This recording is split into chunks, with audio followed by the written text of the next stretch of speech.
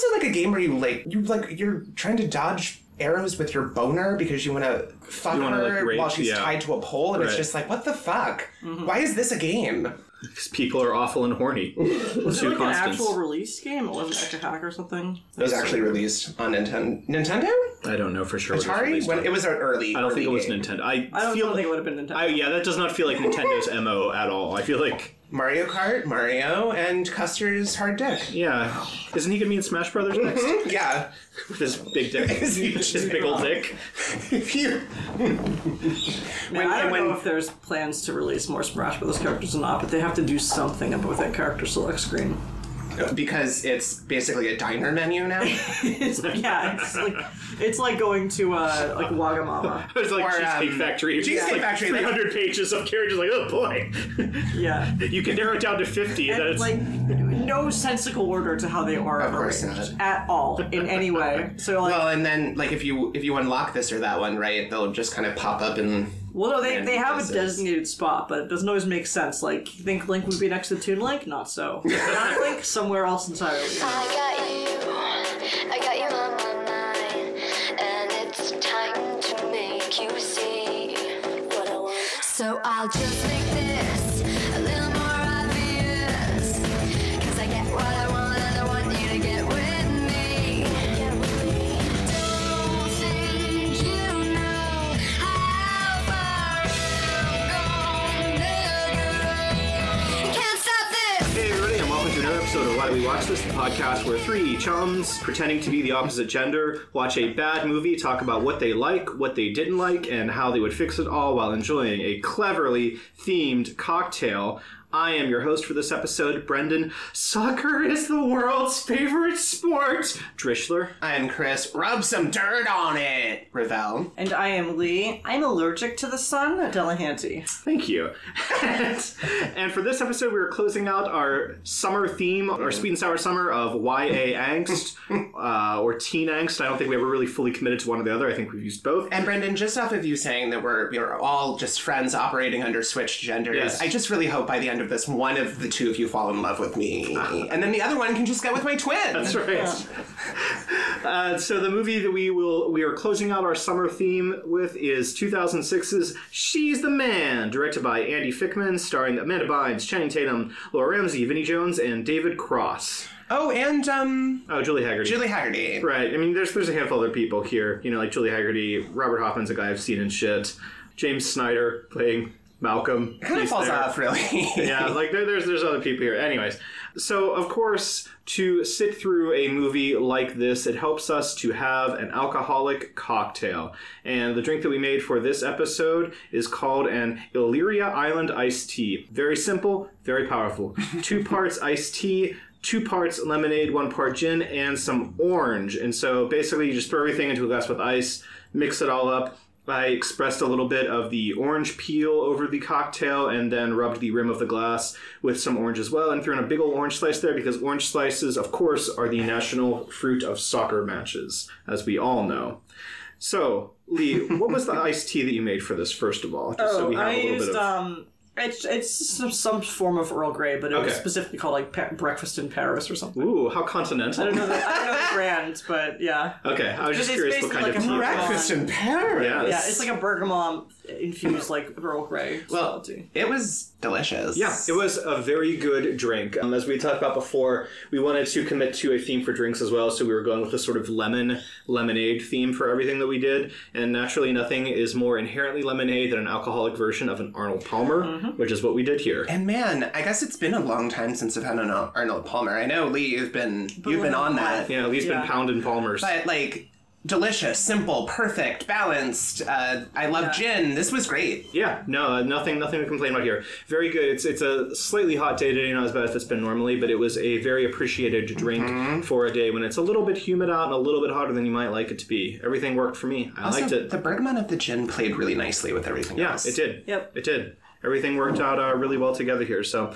just like this movie. Just like every single ingredient came together to make something classic. I get it. Well, on that note, let's transition into our discussion on the movie. So, Chris, would you be so good as to read the synopsis for She's the Man? I will be so good. Thank you. Viola Hastings is a teen girl who plays for Cornwall's soccer team until the team gets cut. Her dream is to play for the North Carolina Tar Heels. Meanwhile, her twin brother Sebastian, James Kirk, is supposed to enroll at Illyria, an elite boarding school, but he secretly goes to London with his fledgling band instead.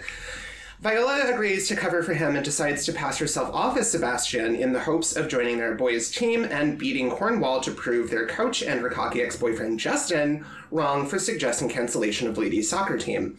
With the help of her stylist friend Paul, he really is queer-coded. Of course he is, 100%. She is transformed into Sebastian and attends Illyria in his place.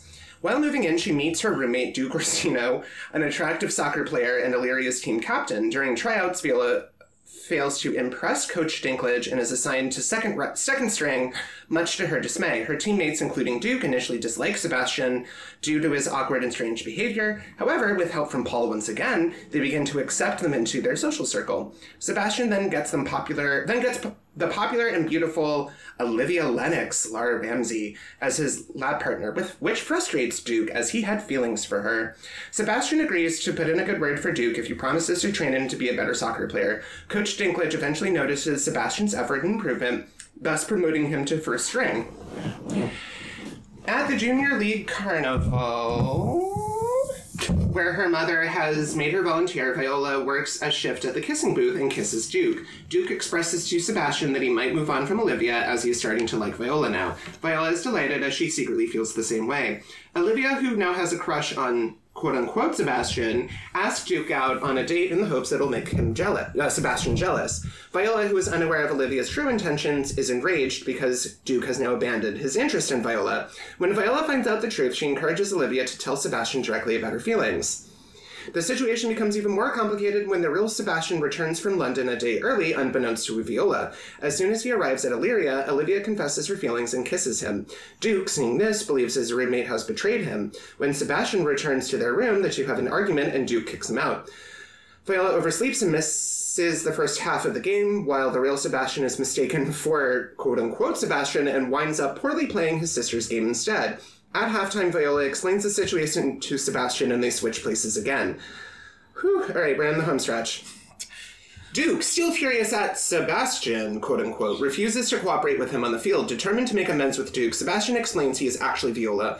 Illyria wins the game when Viola scores a goal, finally humiliating Justin and the rest of the Cornwall boys. Everyone at Illyria celebrates their victory over Cornwall, except for Duke, who's hurt about Viola's deception. Viola introduces Sebastian and Olivia officially, and they begin dating. Viola and Sebastian's divorced parents also make up, exchanging contact information as to be better parents towards their children. She invites Duke to her debutante ball with an invitation delivered by Sebastian, now Duke's actual roommate. Still hurt, Duke doesn't respond to Viola's invitation, which devastates her. At the ball, Viola is skeptical that Duke will show up, and she distracts herself by assisting Olivia, who is being escorted by Sebastian to the ball, and is touched when Paul asks her to be her date. Her mother shows up with a dress that will suit Viola's no ruffles policy, but Viola decides to go for a walk instead. She runs into Duke outside, who tells her he has feelings for her, but that he doesn't want there to be any more deception on her part. Viola promises to be honest with him. Later, Monique, Alex Breckenridge, is escorted by Justin. This is the first time Monique has... Okay, first, this is insane that, like, half of the running time of the synopsis has been the last 10 minutes of the movie. I'm sorry, keep going. And then we're only getting an actor introduction literally in the last right, when it doesn't fucking matter who she is. Is escorted by Justin. Olivia is escorted by Sebastian. Use the word escorted. Just say went with. One's like a thing. Yeah. Debutante balls. Yeah, they're escorts. Yeah. Oh, okay. And Viola and Duke enter the stage late, but together with Viola in her new dress, much to the joy of her mother, Viola and Duke share a kiss before joining the crowd. At the end of the film, Viola and Duke are shown happily playing on Illyria's soccer team together. Great. Okay, so that was definitely the synopsis for She's the Man. That's definitely most of what happens in She's the Man, albeit horribly told. So I just want to go through real quick. Let's do like the cast as to who plays whom in case we do that. So Amanda Bynes is Viola Hastings, the main character. Channing Tatum is Duke Orsino, her love interest. Laura Ramsey is Olivia Lennox. James Snyder is Malcolm Festes, who is like barely mentioned in this synopsis, but is like this sort of persnickety, like, I don't know, what do you call him, like the head boy or whatever. I mean, his name is both a reference to Malvolio, but and Festes, also Festes. Right. But it's so he's like what, like the RA or something for this dorm, because he's like being a constant pain in the ass about everything. Honestly, it just says that he's, and on the Wikipedia page, it just says he's the school nerd and Viola's rival. I mean, that's all you need. Emily Perkins is Eunice. a character who's also not mentioned. She's like this little weirdo. A character who's not really mentioned. She has kind of kinky fantasies. Yeah, she's really super horny. Alex Breckenridge as Monique Valentine, who is not really mentioned this at all, but like throughout the entire movie, like basically she is dumped by Viola as Sebastian, and through the rest of the movie is like, no, we're not broken up yet, I'm going to blow your cover by like showing up and doing something, blah blah blah. So like you have to deal with that shit while that's going on. Robert Hoffman as Justin, Viola's ex-boyfriend, Vinnie Jones as Coach Dinklage, David Cross as Principal Horatio Gould, Julie Haggerty as Daphne Hastings, their mother, Brandon J. McLaren as Toby, who is one of Duke's friends who is attracted to Eunice. Clifton Murray as Andrew, one of Duke's other friends who is, I don't know, maybe Not gay. really in this. And Jonathan Sadowski as Paul Antonio, Viola's best friend / hairstylist. And that's really all that kind of matters at this point. So that's She's the Man. So who's seen this movie prior to this? All of us? Okay. Yeah. All right, cool. I only saw it for the first time like a year or two ago, having never seen it before, but I was always under the impression that this was a good movie. I don't think I was ever really under that impression. Well, I don't know why I was. I was under. So I think the first time I saw this movie was shortly after I moved up to Boston. Caitlin, friend of the show, showed it to me, and it was in the context of like, yeah, this movie is trash, but it's like really fun, entertaining trash. And I remember at the time agreeing, like, oh my god, this is so funny and ridiculous. And then now that I'm watching it over 10 years later, really, I'm just sort of like, no. Your experience can change, like, depending on who you see a movie with. That's also true. Or you think about Cool as Ice. Cool as Ice. Yeah. Drop it to zero, go with the hero. I'm also thinking, like, when we watched Bunraku together for the first time, it felt more fun. Yeah. And then it felt less fun after that. Yeah, for sure. Like, it's like whether it's your first time watching it or like the energy of being with someone who likes it, that can kind of shift your That's true. experience. I remember that was the night we found out the terrible, terrible lack of nacho makings at the 7-Eleven near me at the time. Yeah, well, you were like, all you need to do for nachos is like shredded cheese and Chips. and that was it. I remember this. I wasn't there, but I remember hearing about it. And they didn't fucking have They it. didn't even have those two. Yeah. I was just like, what? How? Oh god, that's Anyway. Well, that was a Chinese 7-Eleven anyway. Yeah, that was. I remember that. I've walked by that one before. It was notable because it had a crypto ATM in there.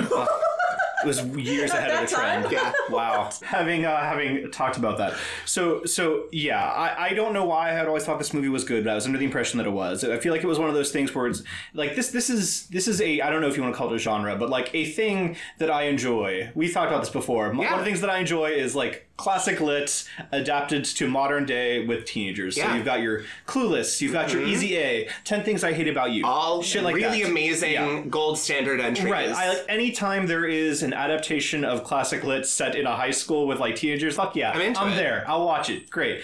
I don't know why I never saw this one accordingly, but I didn't.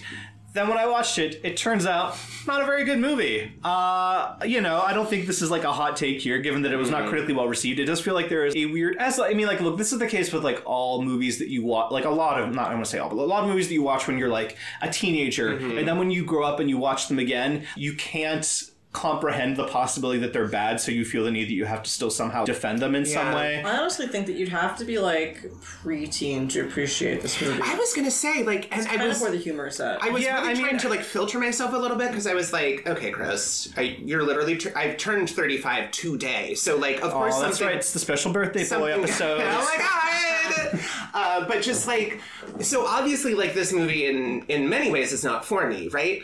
And I was like, I kept catching myself because I'm like, God, this feels so kiddie, but it does. It feels even younger than teens. I mean, there are plenty of like... It feels like Prom, where it's aimed at the preteen. Well, there are plenty of teen movies that I can still enjoy. It's got that Disney Channel Nick movie energy. I think it's aggressively, and I don't think it's just because of Amanda Bynes, but that is a part of it, where it does feel aggressively Nick movie. Yeah, but it's like what 10-year-olds watch and think like, this is what high school is. Like, but this is the thing that I wonder too, sort of. So like this is a movie starring Amanda Bynes. Who was Amanda Bynes' fan base? Weren't they mostly like the Amanda Show and all that? No. I'm not saying like where did they come from. I'm saying like, do you think it was mostly girls around the same age as Amanda Bynes? I mean, we are the ones that grew up with Amanda Bynes. Like, right. She was a little bit younger than us, basically. I think. So I mean, that's what I'm thinking. I'm imagining that a lot of Amanda Bynes fan base are close in age to Amanda Bynes. I disagree. You think they're younger? I think they're younger. Really? I don't know. My read of it We're is... part of it. We're Yeah. part of the prime Amanda Bynes generation. And maybe that would have hit had I seen it when it came out. Maybe it would have been like, yeah, I get this. What was the release year on this? 06, I believe it was. So I would have just out of graduated from high school. Right, yeah. Maybe completed our first year of college. Yeah, 2004, 2005. Yeah, Amanda Bynes is April 1986, so she is slightly older. Yeah. 1 year old. So, Yeah. I think that this movie, if it's made for people our age, was a horrible failure. Me too, because I feel like this is teen-led media that's aimed at 10-year-olds. Like, I feel like it's people who are not yet teens, but... And there was, like, a vein of that. Yeah, like, even if you way. were in high school, you'd be watching this movie and be like, this is not at all real. It's like, right. none of this is what happens at any point. I was just trying to look up and see like what the actual rating for this movie was. I'm just curious if it was PG. If I had to guess. PG-13. I bet it's PG-13. Yeah, so I'm saying like it can't be entirely for like 10-year-olds if it's PG-13. But it definitely is written. But you could go to PG-13 if you were 10. I'm not saying you can't go. I'm just saying I think this is skewing slightly older than like 10-year-olds. Well, I don't know who saw this movie. If that was their goal. It's written to not appeal to high schoolers. Oh yeah, I mean it's written not to appeal to most people. Yeah, I think. if you're above the age of 14, I don't know how. Unless you're not to insult people, but like unless you have a horrendously skewed vision of reality, I don't know how you watch the movie and or just again that you're just like that for whatever reason big of a fan of Amanda Bynes. Yeah, like if you like Amanda Bynes shtick. Yeah. Which again, like her fans would have only seen her in like 2 major like Nick properties, right? I mean, I don't know what else she's done. All that in the Amanda Show. Right, I know there were those things, obviously. I mean, depending on when Big Fat Liar She was Big Fat Liar was 02, What a Girl Once was 03. Oh my god, What a Girl Once. Right. Do you have to be an Amanda Bynes fan? Couldn't you just have like heard about this movie through? Yeah, no, I think you certainly could. And I think the trailer makes it look better. I don't know, but it made money. It did. The poster makes it look like it could be kind of cool. We're right. Yeah, no, we were talking about the posters a little bit where it's just like the main cast, and it's like so and so loves so and so, but they're secretly so and so, and they're in love with this person who's in love with this person. Which is a fun way. I think that's a fun way to show like what a twisted like tangled web this movie will weave. Just real quick though, throwing it out, the budget was 20 to 25 million, and it did make 57 million. So like it definitely made money. This movie helps again that it was pretty cheap. But so just to go back, let's back up a little bit here. Let's go way back to the beginning and talk about where this movie comes from. This movie, of course, is a loose adaptation of Shakespeare's Twelfth Night, or Some Like It Not, whatever the fuck it was called. What you will. Yeah. Some Like It Nothing is my forthcoming. That's right. Some Like It Nothing is the 1930s style. Something much ado about nothing. Yeah, it is. We're gonna deep fake Bob. What's his name? I can't remember the name of the people. Bob Hope, is that his name? Yeah. No, Bob Hope's not. Bob Hope. Who am I thinking of? Jack Lemmon. Jack Lemmon. Yeah. I was confusing it with the On the Road movies. It's Tony Curtis and Jack Lemmon. Yeah, Tony. Yeah. We're gonna deep fake Jack Lemmon. Yeah, and Tony Curtis and Marilyn Monroe. We're just gonna deep fake everyone. It's gonna be the first all deep. Yeah, the deepest the faking. Technology is ready, guys. Yeah. You're welcome, America. Yeah. Adaptation of Twelfth Night, the Shakespeare play. Lee, can you give us a little bit of information about Twelfth Night? As our resident expert. Yeah. Sure. So this is off the dome. I'm not reading anything. Right. So No, that's fine. Apologies, but. To give you an idea of like the difference in like sort of stakes, 12th Night, Viola and Sebastian are twins whose ship has just crashed. Mm-hmm. They both wash up on different shores, I guess. Yeah. Presuming the other is dead. And so like you start on Viola being shipwrecked on Illyria. I don't know. The shores of Illyria. It's like a peninsula or something. Yeah. It is. Yeah.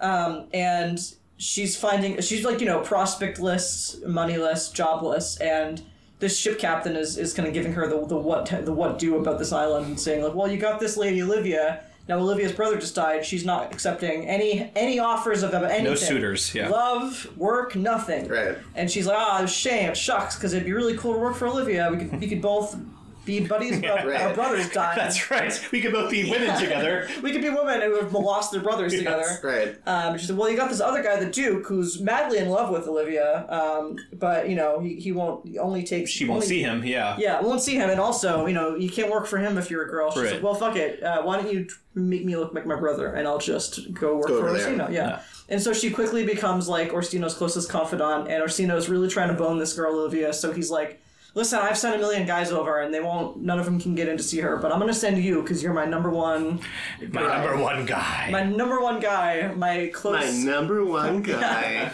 So she goes over as Cesario, her, like, male... Alter ego, Yeah, I don't know why she doesn't use the name. Yeah, I know, that is super weird, right? She just it is a strange creates complication. A whole identity, yeah. Which I guess is a decision that She's the Man makes, which is smart. Yeah, which is it's harder to fake your identity in modern day as well. Yeah. You Yes. feel like, I'm a new person. I'm Cesario. And someone says, like, okay, like, what's your bank account? What's your social security number? Well, You're check like, your school records. Yeah, right, exactly.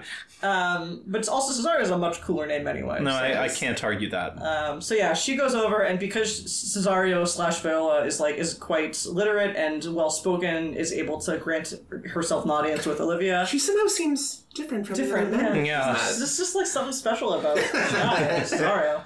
And Olivia like very quickly falls in love with Cesario. Right. And then for the rest of the movie, it's kind of a back and forth on that plot. On that front, it's just like. It's Ursula being like, "Hey, please go over it," and Cesario still realizes like, "I don't want to go over it." I don't know if Yeah. I should keep doing this. She's kind of weird. Yeah. And I'm kind of like, we got a thing going on, and like, Yeah, like I'm kind of vibing toward you, like even though I'm a guy, but you don't know that. Yeah. yeah, and there's a huge subplot that is pretty much non-existent in the movie She's the Man, which is that Olivia's got a bunch of servants. She's got her butler Malvolio, who's Malcolm in She's the Man, essentially. Who's like the head butler. She also has an uncle who's drunk all the time called Sir Toby. She has a maid servant. And they kind of make up like almost like a little like quirky Bunch like, of friends. Yeah, they kind of come together to like collectively torture Malvolio. Yeah, so like Olivia's uncle Sir Toby and the maid of the house Mariah. Yeah, and Festi. Festi the jester, and there's also another servant Fabian. We don't talk about Fabian. Yeah. We don't talk about Fabian. I hate it. I have to listen to another we're going to talk about Pillow Cover on Spotify. I'm going to murder someone. Basically, Malvolio's a stick in the mud. Nobody likes him. He's an asshole. He lords over everyone, be it Sir Toby or the servants of the house. And one night, Mariah, Festi, Sir Andrew is another character that is not... Well, I guess he's sort of... Because there's a character named Andrew, but they have like nothing in common aside from the name. So Toby has this guy, Sir Andrew, that he's basically stringing him along because Sir Andrew's rich and he's paying for all of his drinks, and he's like, yeah, I'll totally hook you up with Olivia. Yeah. And Andrew's like a fucking huge loser who can't... He's like, yeah, I'm like really good at dancing. He's not good at dancing. I know every language. He doesn't know any languages. He barely knows English. And Sir Toby's just basically like using him for his money. And so they're all partying one night, and Malvolio shows up and is like, I'm better than all of you, like, blah, blah, blah. He gives some big speech, and then there's something about no cakes and ale. Yeah. Favorite lines. Just that thing, because thou art virtuous, there shall be no more cakes and ale. Which is a great line. I think you should say that to your parents whenever they catch you just being disobedient. Or going too hard. Eating too many cakes and ale. Yeah. And so the three of them are basically like, Andrew's not in this because he's too stupid and nobody likes him anyway, really, are like, I have an idea. Like, he's got to stick up his ass and we think he kind of has a crush on Olivia anyway. So I'll forge a letter from Olivia because they know how to write in her handwriting. We'll make him think that she likes him and we'll tell him to do really stupid shit in front of her. And just like embarrass himself. And just embarrass the shit out of himself. So they do that. And it goes way too far, and eventually because he does this, and they're all like, what, are you mad? And they're like, take him away, yeah. He is mad, and they have him like imprisoned for being mad, and then Festi dresses up as a priest to like go and be like, yes, you are mad. Yeah. Yeah, and so it goes way too far. And so by the end of the movie, Sebastian, who's also alive and has been cluttering around with his buddy Antonio the whole time. On like some other coastline, I guess? Some other coastline. They show up in Illyria, and Antonio's like, here, you can go find work maybe in Illyria. I can't go anywhere because I'm a fugitive and I will be caught. Proceeds to get caught, finds Cesario and is like, hey, bro, vouch for me. And Cesario's like, who the fuck are you? I don't know you. And it's like, eventually, and then Sebastian, before he can do anything else, runs into Olivia, who thinks it's Cesario, and then like they're like, wants to marry him like right away. Decides to marry him, and he's like, sure, this is great for me. I show up, and there's this hot girl, and she wants to marry me. Certainly fell into the butter. Let's do it. And then at the end, they're like all together. Sebastian's gone off to like I think fight Sir Andrew or Sir Toby or something. And the Cesario and Orsino and Olivia are all there, and Olivia's like, "Why aren't you coming with me, husband?" And you're like, "What the fuck?" And I didn't marry you, blah blah blah. And then Sebastian comes around the corner and is like, "Oh my god, my brother is alive." My sister, yeah. My sister is also pretending to alive. be a guy. Yeah, and then Orsino's like, "This is great news. I'll marry this guy that I definitely wasn't ready to bone." And then it's a happily ever after. And then Malvolio shows up and is like, what did you do to me? You made me crazy. Yeah. And they're all like, sorry? Sorry, bud. And he just basically walks off saying, I'll revenge you. Yeah, I'll get back on you like, oh, Malvolio. Yeah. It's curtain. Festy, Sir So- Toby, and Mariah are all like, shruggy gif, get good. Yeah, easy. GG, easy, Malvolio. Yeah. And that is Bad cuz bad. effectively the plot of Twelfth Night. The question that you would have, I guess, if your pitch is basically let's adapt Twelfth Night for the teen scene, the question is how do you adapt it? And so what this movie, of course, ends up doing is turning Illyria into a private school. What's the place where they're originally from? Cornwall, right? Right. Cornwall Which is like High or another whatever. private school or something like that. And like they're all horny teens. And the idea, of course, is that in this one, Olivia disguises herself like on purpose to play soccer, whereas in the stage play, it's a little bit more. I don't want to say like entirely incidental, but like it doesn't really. She doesn't go in there with the plan. It's right. It's not like she's going there with a scheme to like do something. It's like her only recourse for Right. living. It's kind of just like the decision she makes in the moment. Yeah, and it's like a relatively minor thing for her character to do this, Yes. as opposed to like, you know, like a Rosalind or a Mulan or something like that, Yeah. where you're like you're proving a point. They also, I think it should be noted, in Twelfth Night, the only reason why, I mean, there's some internal logic failure, obviously, but the only reason why this kind of works, even ostensibly, is that Sebastian and Olivia have not... This is a Viola. Or Viola, sorry. Yeah. Sebastian and Viola have not been seen by anyone in Illyria. Nobody's seen Right. However, in She's the Man, multiple people who know both of them extremely well totally Right. benefit. I mean, Also, like, you have a lot of these. You have things with like Monique, who is Sebastian's ex-girlfriend. You have things with Justin, who is Viola's ex-girlfriend. You have their mom. And then at the end, when Sebastian shows back up, like everyone else sees him and is like, oh, hey, Sebastian, that guy we've known for 2 weeks. Right. Like, come on and play soccer. Like, you play soccer. And he's like, oh, okay, I guess I will. But just the fact that like the coach in a deleted scene, it will be said, talks to him to his face and is like, hey, Sebastian, you, like that guy I remember.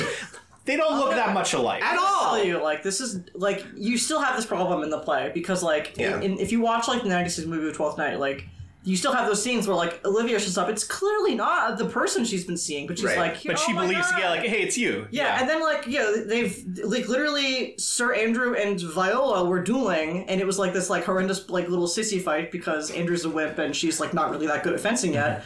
And then, like, and turns up and punches him in the face, and I'm like, this is clearly not the guy you fought, like, 5 seconds ago. Right, yeah. Right. Take a second, like, and so you still have to sort of suspend that disbelief to some extent, because you're always going to have to deal with people that do not look like. Right. I mean, I think it is one of those things that in this, you know, there are other, you could also discuss this in the context of the 96 movie. It's one of those things that's easier to swallow in a play on Yes. stage, because there is that artifice there just baked into the plot by nature. And so it's a little bit more complicated when you have a movie like this. Especially because film traffics in a higher level of realism than theater does, and you kind of have to rise to meet that to pull this kind of concept off. Right. And I don't know what the workaround is for something like that, unless you find a set of fraternal twins who just happen to look really fucking identical to each other. In my fix, I have potential solution. So I guess not to tip too early, but I don't think there's anything wrong with even casting the same person as both of them. I don't think that there necessarily is either. I just think that it's a difficult thing that you're going to have to pull off. It is a weird thing in this movie where you see initially Amanda Bynes like holds up a picture of her brother next to her in the mirror or something, and she's like, huh, I guess we do look alike. And for whatever reason, they look more like when she's a girl than when Yes. she's disguised as him as a guy. I agree. I think there's a lot of things at play here. There's the wig. It's a wig. bad wig. It's like a very sort of Justin Bieber-y early Eyes years. different colors? I don't know, maybe. There's that. There's the fact that obviously, like, as a woman, she has different features. She can't grow facial hair. They just don't look that similar. And with the boy wig, it takes her face, which is, you know, not criticizing it, but is a bigger, like she has a rounder, fuller, right? She has a rounder face. When you put the boy wig on her, it's not only does it not look like the brother who has a much more lean look, right? It also ages her down so much to the point where you're like, are you supposed to be yeah, she looks prepubescent, an overgrown 7-year-old? And like, what's going on? And when you have like 30-year-olds playing the other high schoolers, which this movie is one of the most aggressively like not high schoolers. I think he was like, I don't know, like late 20s probably at the time. This has like the most egregious use of older than high school people playing high school students. And so I think contrariwise that it doesn't help when Amanda Bynes shows up wearing like her little boy wig with no facial hair, that like everyone looks like a fucking adult and she looks like a middle schooler. Yeah. Which is just a very weird thing that I can never quite get over in this movie. I don't know what it is. Like, I think it's partly that the wig frames her face differently. Like, when she has longer hair, her face just looks different, I think. I don't even know if maybe it's like it does. A prosthetics thing or something, that like her cheeks just look different. I think when she's playing Sebastian. We can get into this in like characters and actors or whatever, but I think there's an element to her performance that this happens less when she's in girl mode, but especially when she's in boy mode. There's a lot of very broad facial expressions. Almost, like some of them almost look like they're skirting almost to be like directly down the lens at some points. But there's so many moments where she does like big eyes, big expression, and it's almost like she is in a play turning to the audience to make sure they're like catching the big look. Right. And it also tends to make her look less natural, more cartoonish almost, yeah. Whereas everyone else around her just look like normal people. Right. Yeah, there is definitely that as well. I mean, her acting, we'll get into yeah, but like her pretending to be a boy is tough. Is terrible. Yeah, it is terrible. I think it's on the thing she's being told. The writing, right? The writing, the direction. Yeah. That's all a mess too. Her Viola, the character's sense of how to act like a boy is garbage. Yeah, we will go into that as well. I think one of the other things that, like we were kind of talking about previously, one of the other issues if you're trying to pare down 12th Night into a 90-ish minute teen movie is the entire Malvolio subplot has very little to do with the main story plot, which I imagine is like what you're attracted to. If someone were to pitch you like teen 12th Night, I imagine like that's what you're thinking. You're thinking of like, oh, Olivia, Viola, the Duke, like that's what you're thinking of. And then you're also like, oh wait, but Malvolio is here too. And so the movie's attempt to sort of reconcile that, which I don't think is like inherently terrible, is that he is, instead of a steward, he's like the RA. Which makes sense. Right, he's in love with Olivia. That's like part of the things that informs his character. And so he kind of spends a lot of the movie trying to figure out what the deal is with fake Sebastian.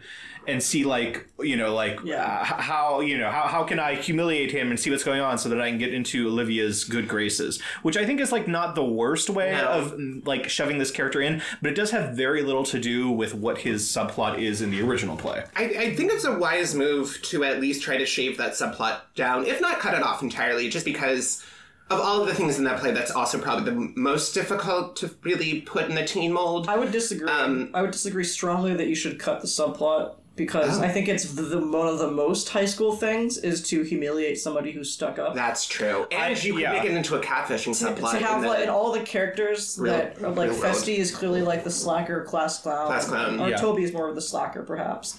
Like the kid that got stuck back a couple of years because he can't graduate. Festi is class clown for sure. Right. Yeah. And so like you'd have all like that's where all of your sort of other tropes, your other sort of high school stereotypes come into play. And like it would be a good diversion from the main story. I think that we could maybe tie it more into the main story, but I think it's a huge mistake to omit that. Yeah. So I see your point, Lee, about the value of that. And I think I will amend my thought about cutting it, but I guess the function he really serves in the movie as he is now is just sort of another source of like pressure and potential exposure that's coming out. I would also argue that the movie really doubles down on that in a way that doesn't, because they invent the character of Monique, who has no analog in 12th Night, to also be this character who shows up and like threatens to blow everything sky high. So it's kind of like, I don't know why, if you already have like a character whose role could ostensibly be that, why you feel the need to complicate it by throwing in like another one who does that as well. I don't know. Already many pointed like love blow. Right. It's just like the character of Monique for me is almost completely extraneous, but that's just... Also, I think that Malvolio isn't really, or Malcolm, I guess, isn't like that much of a source of pressure because he's kind of like gormless and like Right. declawed most of the time. Yeah. Like, he really doesn't actually have much ever that he brings to the He's a table. nice guy. He's just there to sort of be made fun of, I guess, Right. primarily, which is kind of the same thing as a lot of these other side characters like Eunice. Yeah. Poor Eunice. Yeah. Yeah. So going off of the concept of Shakespeare in schools, as it were, let's talk about the gender problems and roles in this movie, I guess is a good way to say it. How do you think things turn out as far as gender is concerned in this picture? A lot of the films we watch for this podcast, when they approach gender, they tend to do a good job of showing you how everyone is just awful. You know?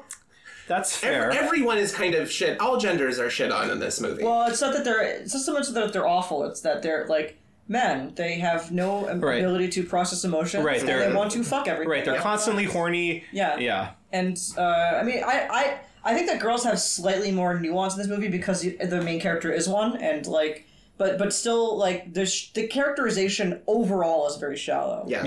Yeah. And you don't really get much out of the woman beyond, like, Olivia being, like, IDK, a sensitive girl, because she likes a guy that writes leaks. Yeah, Olivia is like, I don't know, 0.5 Yeah. dimensional in this adaptation. Eunice Yeah. is, like, a weirdo who's Right. into weird kinky Yeah, like stuff, a I horny guess. dork weirdo. Yeah, and Viola really likes soccer. Yeah, she loves the Listen, soccer. listen, though, that's how you know she's not like the other girls. She's Yeah. into sports. Yeah. And Monique is just crazy ex. Right. Right. Crazy girlfriend. I mean, she's the repository for all Yeah. crazy women. But the ideas that this movie has about how to act like a boy are horrendous. And it's Yeah. insane. what's weird is that there are two things wrong. The men are all the actual men of this movie are horrendously wrongly portrayed. Mm-hmm. And also how the people around Viola tell her to act is a Right. different form of horrendously off. Yeah, so I'm so like that's the thing that confuses me a lot about this. So the movie seems to imply that Viola's entire idea of how to act like a man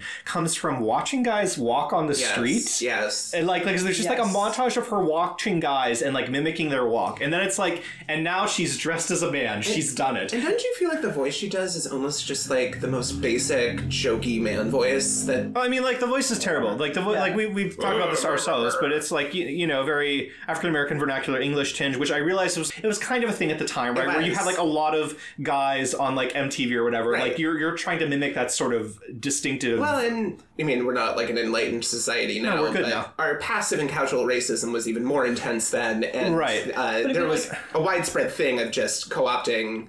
Yeah, like, we know that Amanda Bynes is capable of more vocally than what she does. I don't know Right. why that's the place. Right, and I think the thing that I also find bizarrely weird, so like, I feel like there are things you could have done with that. Like, I think you could have potentially had like, haha, hilarious jokes about how like Paul was the one teaching her what a man is like, but because Paul is like coded gay, Right. he doesn't really know what a man is like, so he's just sort of pulling shit out of thin air, trying to like come So up with insulting. ideas. Right, or alternatively, she has this idea in her head from watching MTV or whatever, that like, this is what guys are like, and then she shows up in Illyria, and all the guys are like relatively normal, and she's still acting like a caricature. Then you sort of have to her like to reckon with the fact guys aren't these like two-dimensional idiots, or like maybe she's patterning herself after her ex-boyfriend who is an asshole, and she's like, I can be like asshole boyfriend because that's what guys are like. And then she meets Channing Tatum, who's like, no, boys are nice too. Or it would He's be... not really. Yeah. No, I'm not saying he is nice. I'm saying that you could do it where like Channing Tatum like shows that he's like a sensitive boy, which Yeah, they well, kind of pay lip service to. My but don't amendment to commit your theory, your statement there is that like it's not that she goes too far and then all the guys are normal. It's that the guys are also terribly portrayed. Well, I'm not saying there are, but I'm saying that they're not constantly walking around and be like, But, "What's up, but no, G?" she is somehow like more extreme than all of the guys are. Yeah. Yes. Because there's constantly moments where she says something that is frankly normal. Yeah. Like, what does your heart tell you? And then Yeah. and then instantly realizes, oh, that was like girly. Oh yeah, how gay that's gonna So, sound. so I yeah. have to then quickly amend it to something Like- 1,000 degrees worse. Like, Yeah. which one do you want to see naked? And then Right. all the guys are like, "What the fuck is Right. wrong?" Yeah. Right. Which is like a fair thing to say. Because, like, she is a caricature. Like, when she's in boy mode, it's so caricature. Yeah, it's not authentic at all. Which And- is like, why the romance doesn't really work at all. Because No. how could you what have do they connect to? a serious rapport with anyone who's acting? Well, I mean, that's like the thing for like a movie that purports to be about like what a tangled relationship triangle we've got going on here. No one really has any actual connection to each other, you know. Yeah. I mean, like I said, my thing with I think Olivia for me kind of fares the worst of the leads. The only thing you really get about her is that at one point she is told to pretend to be interested in Yes. Channing Channing Tatum. And so, like, all you get about her is that, like, she's maybe duplicitous. Right. Like, that's my read on her character, maybe. She's not, like, a fully fleshed out character. So, like, again, she kind of falls in love with fake Sebastian, and then at the end of the movie, Viola's like, here's real Sebastian. swaps Take it over him, to him. like, throws him at her, Like, and she's like, great. It's this not is all that I far wanted. off from the play where Right. she's like, listen, I'm not gonna ever say yes to Orsino, but if you want to come around and try to convince me again, Yeah. feel free. Right. So she is kind of stringing Orsino along via Viola because she just wants Viola to keep Right. coming. Yeah. Just to go back very briefly to the how men are treated thing, something occurred to me while I was watching it again, and I think there is like a weird misogyny inside of this like downplaying of men, because I feel like it puts forth this idea that like, well, because I agree, it's shitty to say that men aren't capable of a full range of emotions. That's wrong. But I also think, on the other hand, they're almost being like, man, you can't expect much from them, so that way it's really the woman's responsibility. No, I mean, I agree. Lee was saying that, like, the men in this movie, by and large, fare worse than the women. Yeah. And I think that's true. Like, I don't think anyone, again, to be fair, no one looks good in this No. movie. Like, both genders look like fucking idiots. But I mean, like, you could do things. Like I was saying, like, you could show that, like, Amanda Bynes comes into this world being like, I know what guys are. They're a bunch of, like, then dribbling she idiots. unlearns it. And then she finds out that, like, oh, Channing Tatum's, like, kind of a nice guy. And Right. he's, like, sweet. And he's not interested, in Olivia just because she's hot. He's interested in Olivia because, I don't know, she likes words on paper. Let's put it this way, like, the women in this movie are sort of like half-complete sketches, and the men are like Nazi propaganda Jewish people level. Ubermenches. Yeah. Yeah, just like horrendously malformed like, Yeah. creatures. Yeah, I Of think- flesh. Yeah. I would argue maybe like the one who comes off as like the most, perhaps like the furthest away from that is who's the one friend who like wants Eunice. Oh, Toby. Is Yeah, it Toby's Toby? the Yeah. most... Right.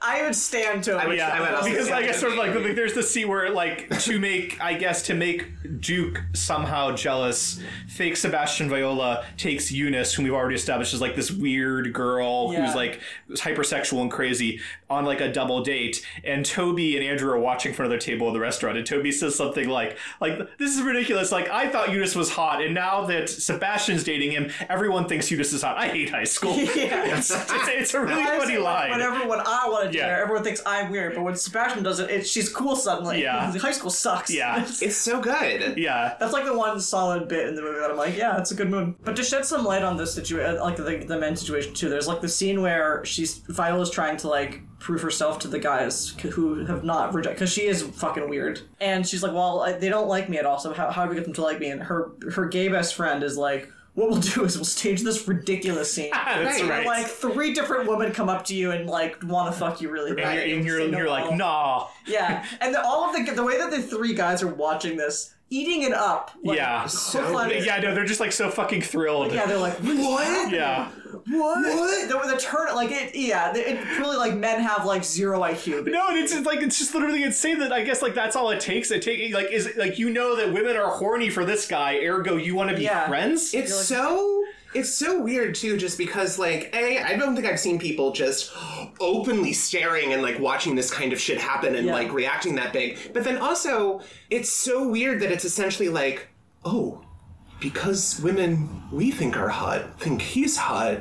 Transitive property, he must be cool. Yeah, Yeah. exactly. And then suddenly he is cool. Right, yeah. Next scene, everyone's like, oh, what's up, Sebastian? Yeah. So just like what the fuck? Right. Like being hot to women was the the key. barrier for entry. Yes. By the way, that scene ends with like Monique walking in, and, Right. and Viola has to like sort of like break hide up behind hide boxes. behind various Oh objects. no, because they will recognize Yeah, me. and like break up with Monique, and, Right. and like has this like that line about like I close my eyes, I see for who you truly are, which is ugly. That's right. In like a full Shrek voice. Yeah. And everyone fucking claps. Yes.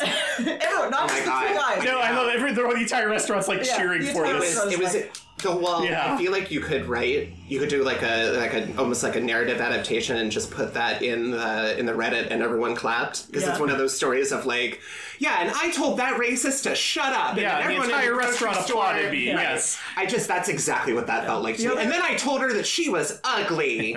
Do you anything else to say about gender? This movie especially frustrated me with how it wants to approach something that is like messy and interesting and political and complicated as gender, and then do absolutely nothing with it. I have a couple more things to say about gender. Okay, yeah, I would just say like I don't entirely disagree with you. I think the movie thinks that it's doing something with gender because you have the whole thing at the end where it's like, and girls can play soccer. There's that bit, but that's right. sort of and I'm saying like, that's like dated, hacky, boring ass like late 90s Girls can too. power bullshit, and like it's stupid as fuck, but it is there. The movie does think it's saying something about gender. Vinnie Jones literally says like, at Illyria, we don't discriminate based on gender.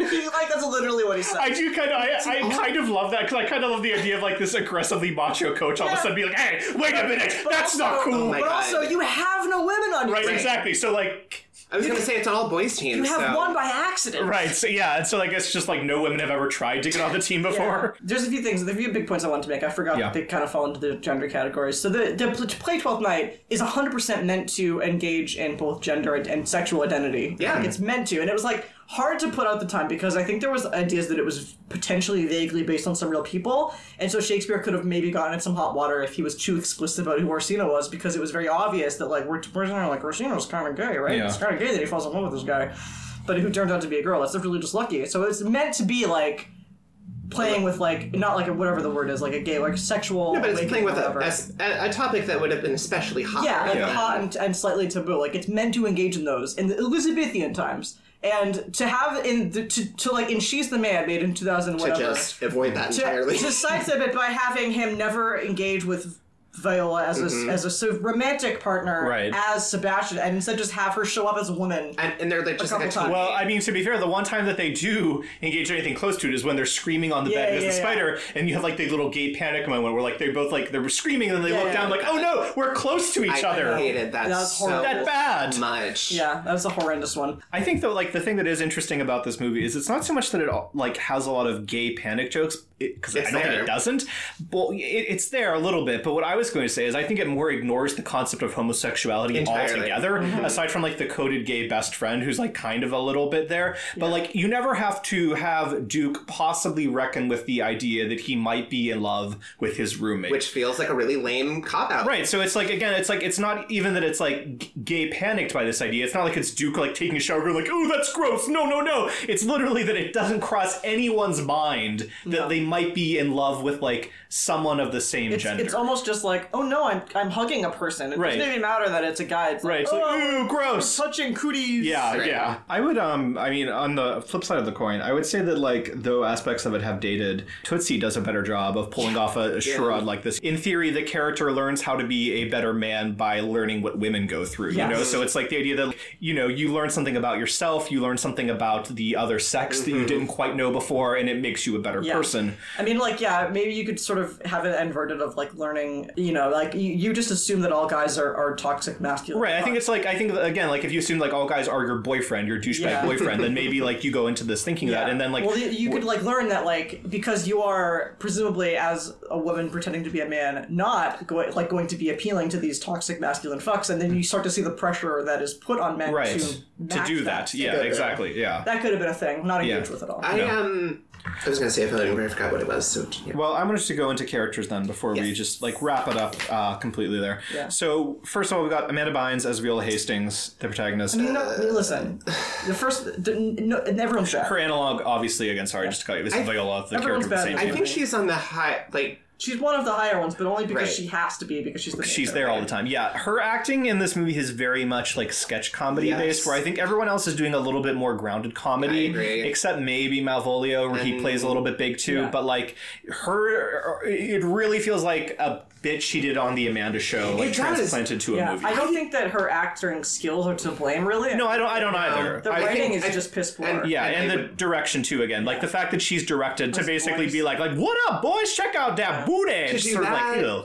I'm sure she was directed to like give more in the face, and that's how we got all of these just wild facial expressions. Yeah, it's very Amanda Show. It's very, very sketch comedy. It's so much face pulling from her, and it's so weird. Just also kind of like to your point about like, you kind of feel like this plot should have her learning something. I think that's the major reason why it just feels like her character is so hollow, because she does, no one learns Well, I mean, I was going to say, I anything. think that's why every character feels kind of hollow, because they don't really It's- change But, like, much. she literally had a transformative experience. Yeah. Yeah. And she learned nothing from Right, and it. I mean, and again, like in 12th Night, it's not like she has like a change either, and characters don't always need to change to tell an interesting story. No. But it does feel that like It just feels weird that you went right. through this and It had does no feel like right, a insights. story where you literally change who you are does not provide you with some perspective that matters. in the plot. Yeah. Anyway, Channing Tatum as Duke Orsino. I think I described him as he's like so far down the himbo spectrum, past the line where it's cute, and Yeah. the line Yes. where it's like, Jesus Christ. Right, like you how a do you Neanderthal? function? The book, Yeah, right. exactly. Like Learn something about humanity. right, it does feel that like this is the prototype for something that Channing Tatum would do better Yeah, later he, on his he would career. perfect it later in, like, Magic Jump Mike Street. and whatnot. Yeah, Jump 21 Street. Yeah, exactly. Because definitely in this, you can see him trying to reach for some of the... Because I think what he does better in the later movies with a more refined version of this persona is I think he figured out a way to, like, find the human in there while also giving you just, like, really good comedy. Right. In this case, he truly is just like a caveman, and... Yeah, he's like, oh, how to talk to girls. It's- Oh. Yeah, And yeah. then her suggestion is Like, to talk ask about about cheese. which is, you're both idiots. Right.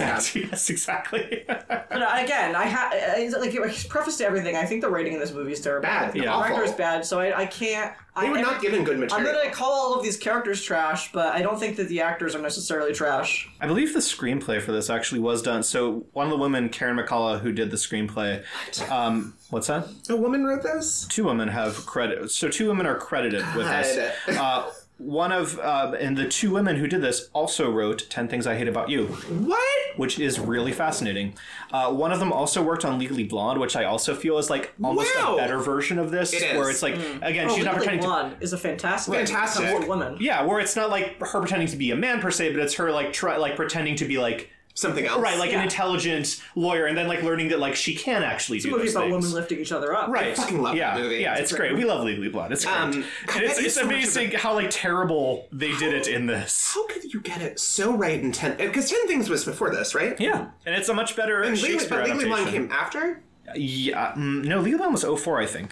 Oh, okay. Then how can you get it so right twice? I don't know. and I mean, then maybe get it so wrong? again, it's one of those things where like, who knows how much of their fault it is? It could be one of those things where like arbitration has credited them, but like they only did the first draft of this. Blah blah blah. Anyway. Then it got like studio noted. Right, yeah. So then you've got Laura Ramsey as Olivia Lennox, who Olivia obviously is her analog in 12th Night as well. I mean, I think you said it, Brendan. She's like a 0.5. I think she truly fares the worst because like she has the least screen Yeah, I time couldn't of tell the you 3. anything about her. Right, yeah. She likes poetry. She likes Yeah. Sebastian's lyrics. I don't That's even know it. how you can describe the performance because you don't see that much of it. No, like I think the only time where she does something that's like almost characterful again is when she pretends to be interested in Duke so that Sebastian will be jealous. And that's like the only time she does like an action that might inform a character. Otherwise, she's always just She's just like she's just like girl who loves Right. boy. Well, That's it's about it. swoon or laugh most of the time. Yeah, and that's pretty much all you get from her. So Oof. Olivia is really just sort of like the weakest link in I this think for I me. agree with that. James Snyder as Malcolm Festus, whose analog, of course, is Malvolio. But then he's also named for Festi, although I don't think there is any Festi his in name this is His surname oh my is God, his last Festus. name is Festus. Oh Yeah, my God. yeah. So But like nothing again, about it's- him is... No, I think it's just like it's the same. Like the restaurant's called Cesario's. Did you notice that? Yeah. Oh, no, I didn't. Yeah. I was like, Yeah, nice so one. like they're a lot of it is just clearly like let's throw some Shoehorn, names in. shoehorn. Listen, Right. we're gonna get into it in my fix, but like not having Festi is the biggest crime Yeah. in my book because Oh. Festi is my favorite Shakespeare character Right. of all time. I think he's one of the nothing to say, really, Yeah, I think he's one of the most egregious like late 20s playing a high schooler in Yes. this movie. Yeah, he doesn't where look like he's in yeah, at all. like at no point does he look like a high schooler. Cops. But yeah, there's nothing much to this character. He doesn't Right, do like very he's much. kind of like simpering, and Simpering's a great word Yeah, for it's him. like one of those characters that's like, ooh, like you love to see this guy get hit with a towel or something. It's Right. really funny. Yeah. She gets the next listing on the cast. Emily Perkins as Eunice. Yeah, it's really I unfortunate. mean, she had one thing to do and she did it. Yeah. Her description on Wikipedia is nerdy and eccentric classmate with weird sexual fantasies. Yeah. That's it. I That's don't know it. if they're weird necessarily, but I don't think they are either. I think she's just like very horny. yeah. I think the one thing that's like weirdly interesting is this movie almost feels like it's going to like quote unquote redeem her character. Like the scene where she's like walking backwards and sits down on a bench next to fake Sebastian Viola, and like you think that they're gonna have some sort of heart to heart that like makes her character like not one dimensional or something, but like it doesn't really. It just turns into like him staying in her dorm and she's like watching him sleep, and it's just, of course she is. It's so funny to see a woman be that horny. Well, I think and it's so forward in her but sexuality. no, I think it's not even that. It's so funny that she's so nerdy and unattractive, but She's also got horny. A fucking orthodontic Right. piece, what nobody had in Right. 2000. What man would want her, but she want man? We evolved past those. We have better technology. I did think though, like that's whether you would have like thrown on someone in like the 70s. Yeah. Alex Breckenridge as Monique Valentine, the character who could have, I think, been cut completely from this with very little. Doesn't add anything. Not at all. And again, no analog for this character. It's strange that this is such like a predominant character, and that there is no character that they're basing it off of. You know, so like it's entirely a complication that they invented that did not need to be invented. It is a weird move too because like the cast is already huge, and they've already kind of taken some pains to like composite some characters, I guess, or whatever. But why then make a new one? No, yeah, that's... You have so many to choose from. It truly confuses me. James Kirk as Sebastian, Viola's twin brother, who is in London with his band, again playing Sebastian from 12th Night. I think is fine. He kind of looks a little... I think he's fine. He's the best guy in the movie, probably. Yeah, right. Yeah. Just by like default of the fact. He seems most human. Yeah. He doesn't think his sister is a fucking loser, which is, I guess, like a win for for women everywhere. Yeah, a win for women and men. That here's a guy that doesn't hate his sister. Hey, that one guy, he could recognize his sister's humanity. Yeah. I think he kind of looks a little like Amanda Bynes. Not enough to carry Well, this. no, certainly not enough for her to play him. Match. Right, I think it looks like they're swimming in the same gene pool. Yeah. Is the most I can really say there. Yeah. Robert Hoffman as Justin Drayton, Viola's ex-boyfriend. Again, no analog for this character. And just an unnecessary character who's really annoying when he comes around. I think the only really value he could have if you squint is like, oh, I guess that's why she thinks all dudes are like this, but I think I'm doing more work for the movie. Yeah, just lazy writing. you are. Yeah, definitely. I mean, I think that's also a possibility, it's kind of but like it's a mystery not. why she was dating him, because it's implied that he was bad at everything before. Yes. Right, and he's always kind of like a sleazy weirdo. And I can't imagine... So they break up because she says, like... You said the other night that I was better than half the guys on the soccer team. He's like, oh, babe, I don't think I said that, dude. It's just sort of like, this is the first time he's ever done something shitty. Like, I find that hard to believe. Yeah. Vinnie Jones as Coach Dinklage, no analog. No.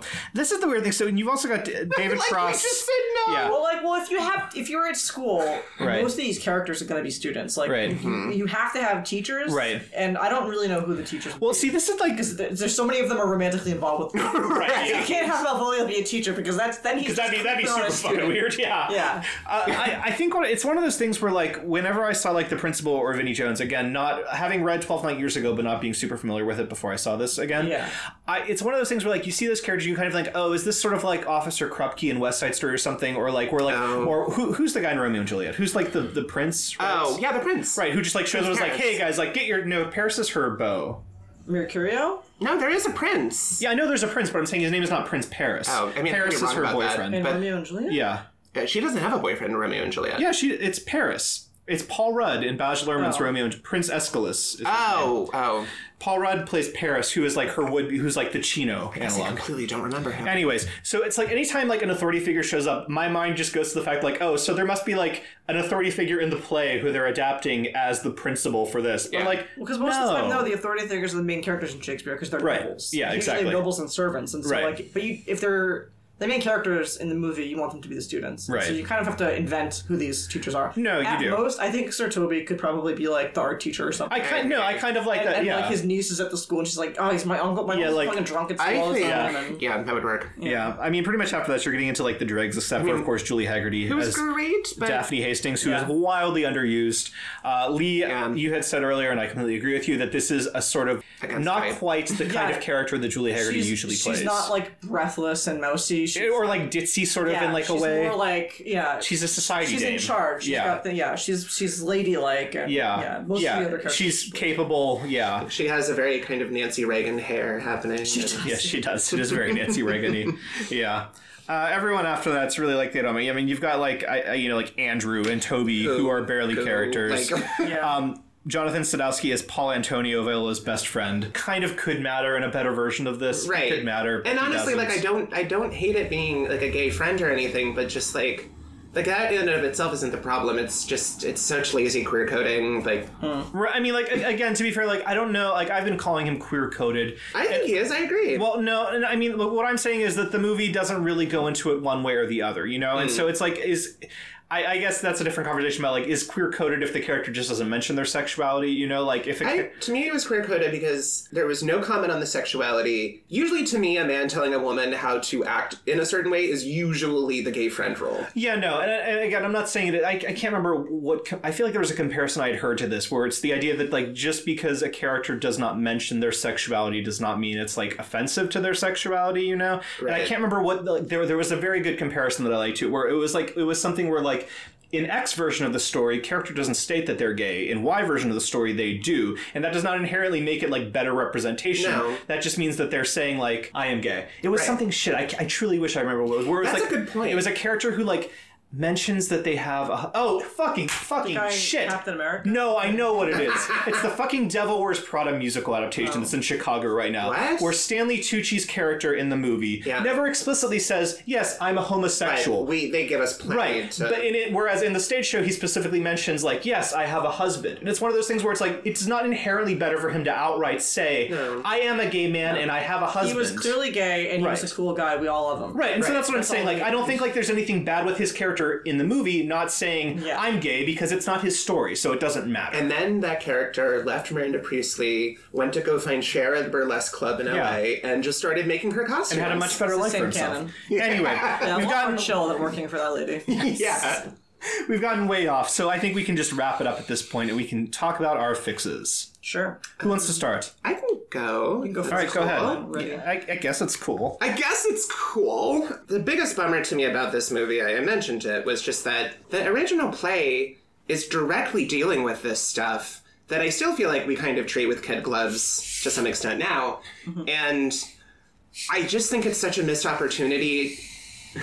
I'm sorry. It's I thought I could just, like, apparently I must have shaken it up as I was walking from home. I just love that you were, like, trying to... I do the same dance with it whenever I have one. My thought is I want to have a non-binary person who is at one high school where they experience some very intense bullying. They really want to transfer. The only way they can get into this other school, which is the only one in the area that can take them at that point, is Illyria High, or whatever the fuck we want to call it. And because they're really afraid of repeating the same experience, they decide to just take on their twins' identity, basically. We'll say the twin is, I don't know, in another country or something. I really want this to kind of be like this character finds maybe one other, I don't know if it's just another, like, sympathetic, they have, like, some kind of ally on campus that they're able to kind of, like, get help with trying to, like, pretend in all of this. But I would really love for this to be about this character not only maybe learning more about their own gender identity and sexuality, because I feel like this experience of inhabiting this other identity and maybe having the attraction of this other girl, and but maybe you're also kind of into one of your teammates on the team. I think that's just a really interesting thing to explore. I want to have the Arsenio character to be, like, to see this as an opportunity to question themselves about, like, why am I feeling this way and this attraction and everything. And I feel like that kind of process could be one that we're touching in on with all of the characters within this weird love dodecahedron, because I just think I don't see how any of these people could find themselves in this bat-fuck crazy situation and not have learned something about themselves or changed in some way, or, you know what I mean? Just, so I want it to be about that, and I feel like whether or not people are coupled at the end is, like, fully immaterial. I really want the focus to be on these kids having this experience and self-actualizing about themselves and realizing things about themselves. And yeah, I feel like our Olivia character in this case is having their preconceptions challenged, even if they're experiential. And I would love for them to grow in that way, especially because I feel like maybe potentially they kind of feel like, well, I came out of the closet, it's straights who don't have it figured out, it's whatever. And then kind of realizing, oh, I actually do have this blind spot, and coming to understand men better. Yeah. All right, I like it. Yeah. You wanna- Sure, I can go. So it started off as one thing. It's evolving in my brain as I speak, so it's going to be a little wishy-washy. And it'll be in theaters this fall? It'll be in theaters this fall, yeah. We'll definitely have it ready by then. So I think the vibe I would shoot for here is I keep coming back to, like, my favorite high school movies are still from the 80s, I think. what's that one movie? Better Off Dead? Better Off Dead. I think it'd be like Not Dead Poets Society. The spiritual sequel, One Crazy Summer. Yeah. All those movies where, like, I wanted to sort of retain that comedy vibe. Like, I don't want to... I think it's fine to, like, touch on stuff, but I don't want to, like, have a moral or go into anything or try to make a statement. But I want to depict modern... I want to still keep it modern, and I want to depict, like, society not quite as it is now, but, like, maybe a little bit better than it is now, but still evolving. Like, still has room to evolve. So I'm getting rid of the whole, like... It's not set at a high school. It started at, like, a sort of mathletes thing in my brain, but I came up with this word. I'm going to keep using it until I write it in an actual story. The sciathlon, which I like as like a sort of alternative for that kind of like a science triathlon, or yeah, or like some sort of it sort of is in my brain as like an interscholastic. What is the word for that? Yeah. Interscholastic like competition that's not sports. That's like academic based. I think I got mixed up in my brain a little bit or kind of in love with the idea of like maybe the staying away aspect. And then I was thinking back about like PCC and how that was like a really formative experience for me and where I met a lot of friends. So maybe it's more of like a nerdy academic summer camp type thing. But I kind of need there to be a team-based structure for this to work. So we're going to say that for some reason it's a loosey-goosey concept where it's gifted students, like smart people that get chosen by the school. So, like, let's say that there's a competitive nature to this where there are teams, and they're all from different schools. So you have, at Viola's school, Viola and Sebastian are still twins. They both go there. Sebastian's a little bit of a fuck-up. Maybe he's been held back a year. He's not an academically minded student. Viola, on the other hand, is very brilliant.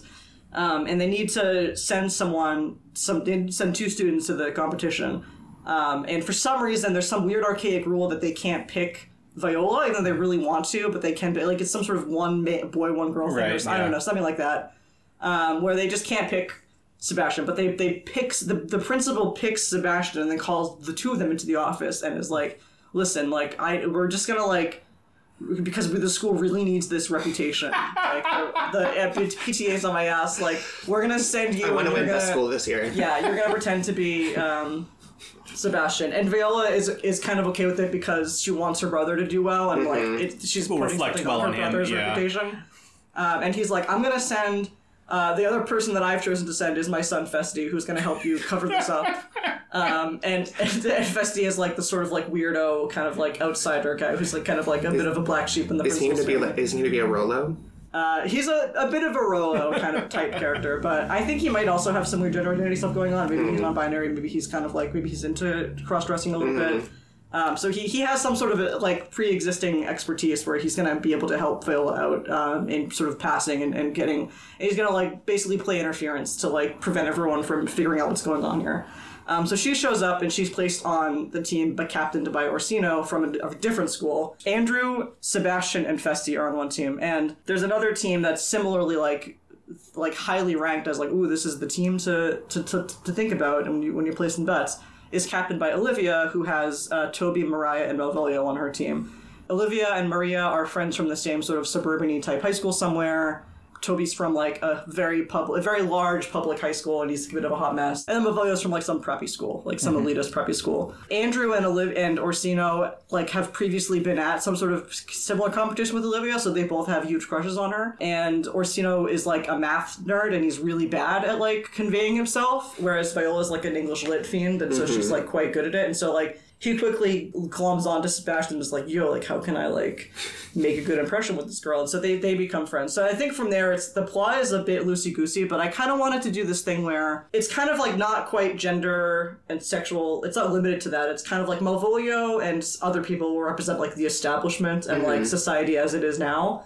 And, like, Viola and, like, Festi will kind of represent like the more progressive cultural side of things, and like also Toby as well will be in there. So like the servants who are trying to trick Malvolio as well as Viola and Festi kind of fall into this category of like, we are like the more enlightened progressive view, and then like they're like Orsino and Olivia and other people are kind of in between, where like they both come from like maybe suburban areas where like they're not like, they haven't been trained to think that being gay is bad or being non-binary is bad, but they also haven't had their perspectives questioned or challenged that much.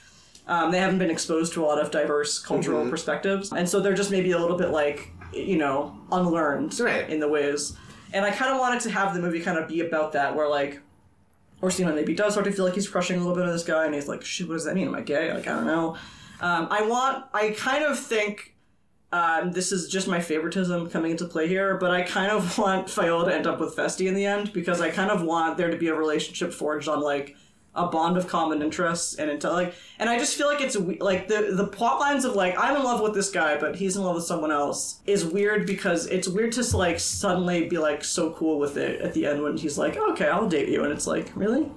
And so I kind of like the idea that like maybe like there's a crush triangle happening, but there's like a real bond being formed between Viola and Festi the whole time. And I don't really care what happens to the other ones, but I definitely want Malvolio to sort of like, because Olivia is also crushing a little bit on Sebastian, he's trying to get the dirt on Sebastian and starts to uncover like, oh, this is not really a guy.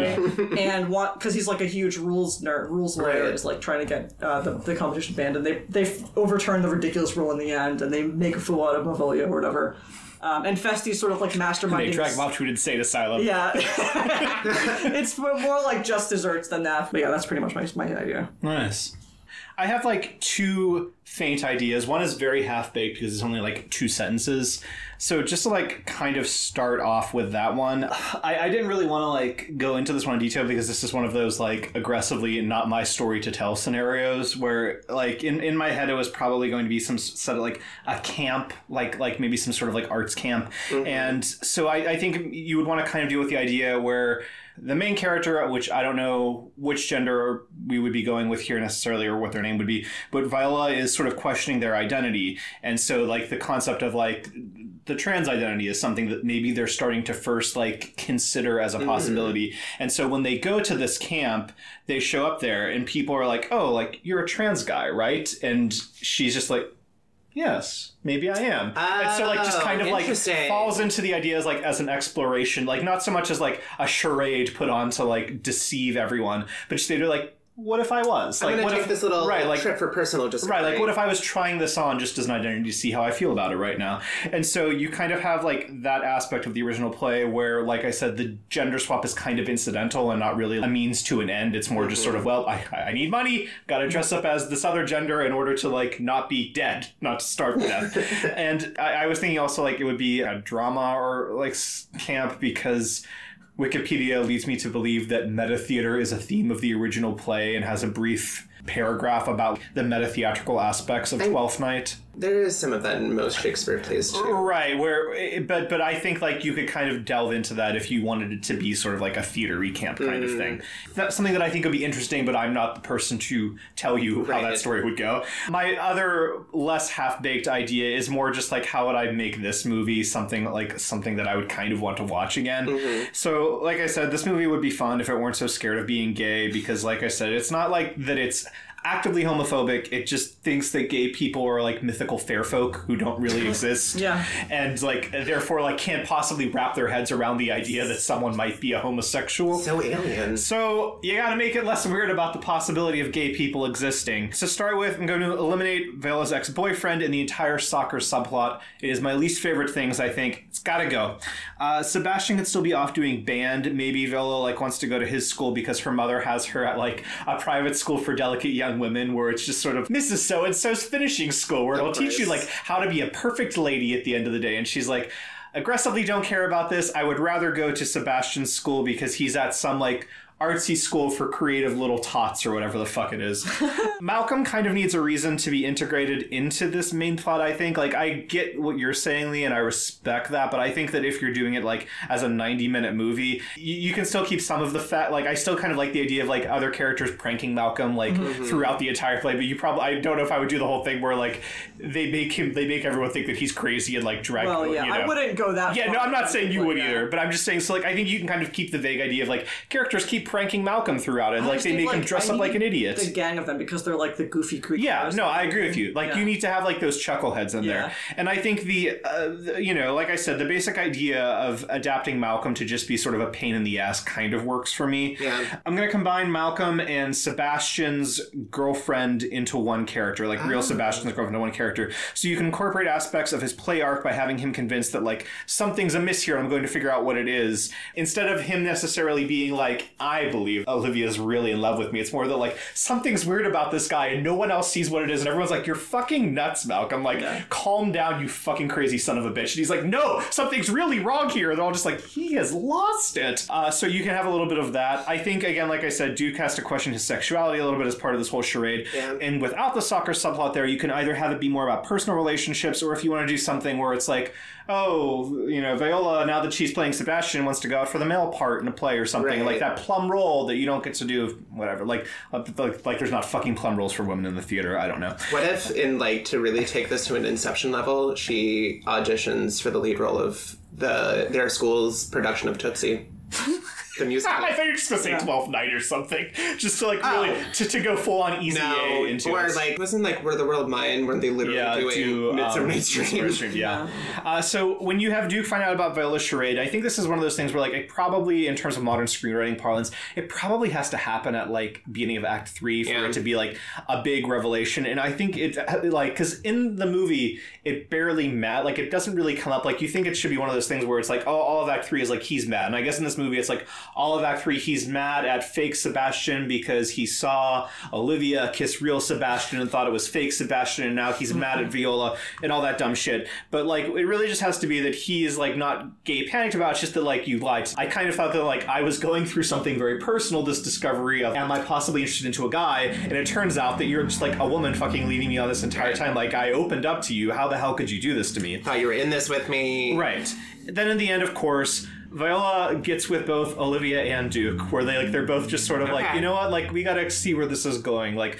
I think we've all like uncovered some interesting details about ourselves. We're not going to say that I'm pairing off you and you. It's more just like, let's see how this goes. Let's compare notes. Yeah, right. It's sort of like that. And I think also the thing that I also want is that Paul gets with Sebastian, because in the stage show, the one thing that we didn't really go into a lot is that Antonio, who is kind of Paul's analog in 12th Night, is like really kind of gay for Sebastian, and it doesn't really pay off for him in a meaningful way. So I think it would be kind of nice if maybe through like much of Act 3, Paul, Antonio, and Sebastian are having their own like shenanigans off to the side, doing God knows what, while all this other shit is going on, and that's how they like discover their feelings for each other. I like that. So yeah, that's what I got from Three very different fixes. Yeah. Truly. Yeah. So, of course, the $100,000 question, would you recommend this movie? No. I don't never. Think I would. Definitely not.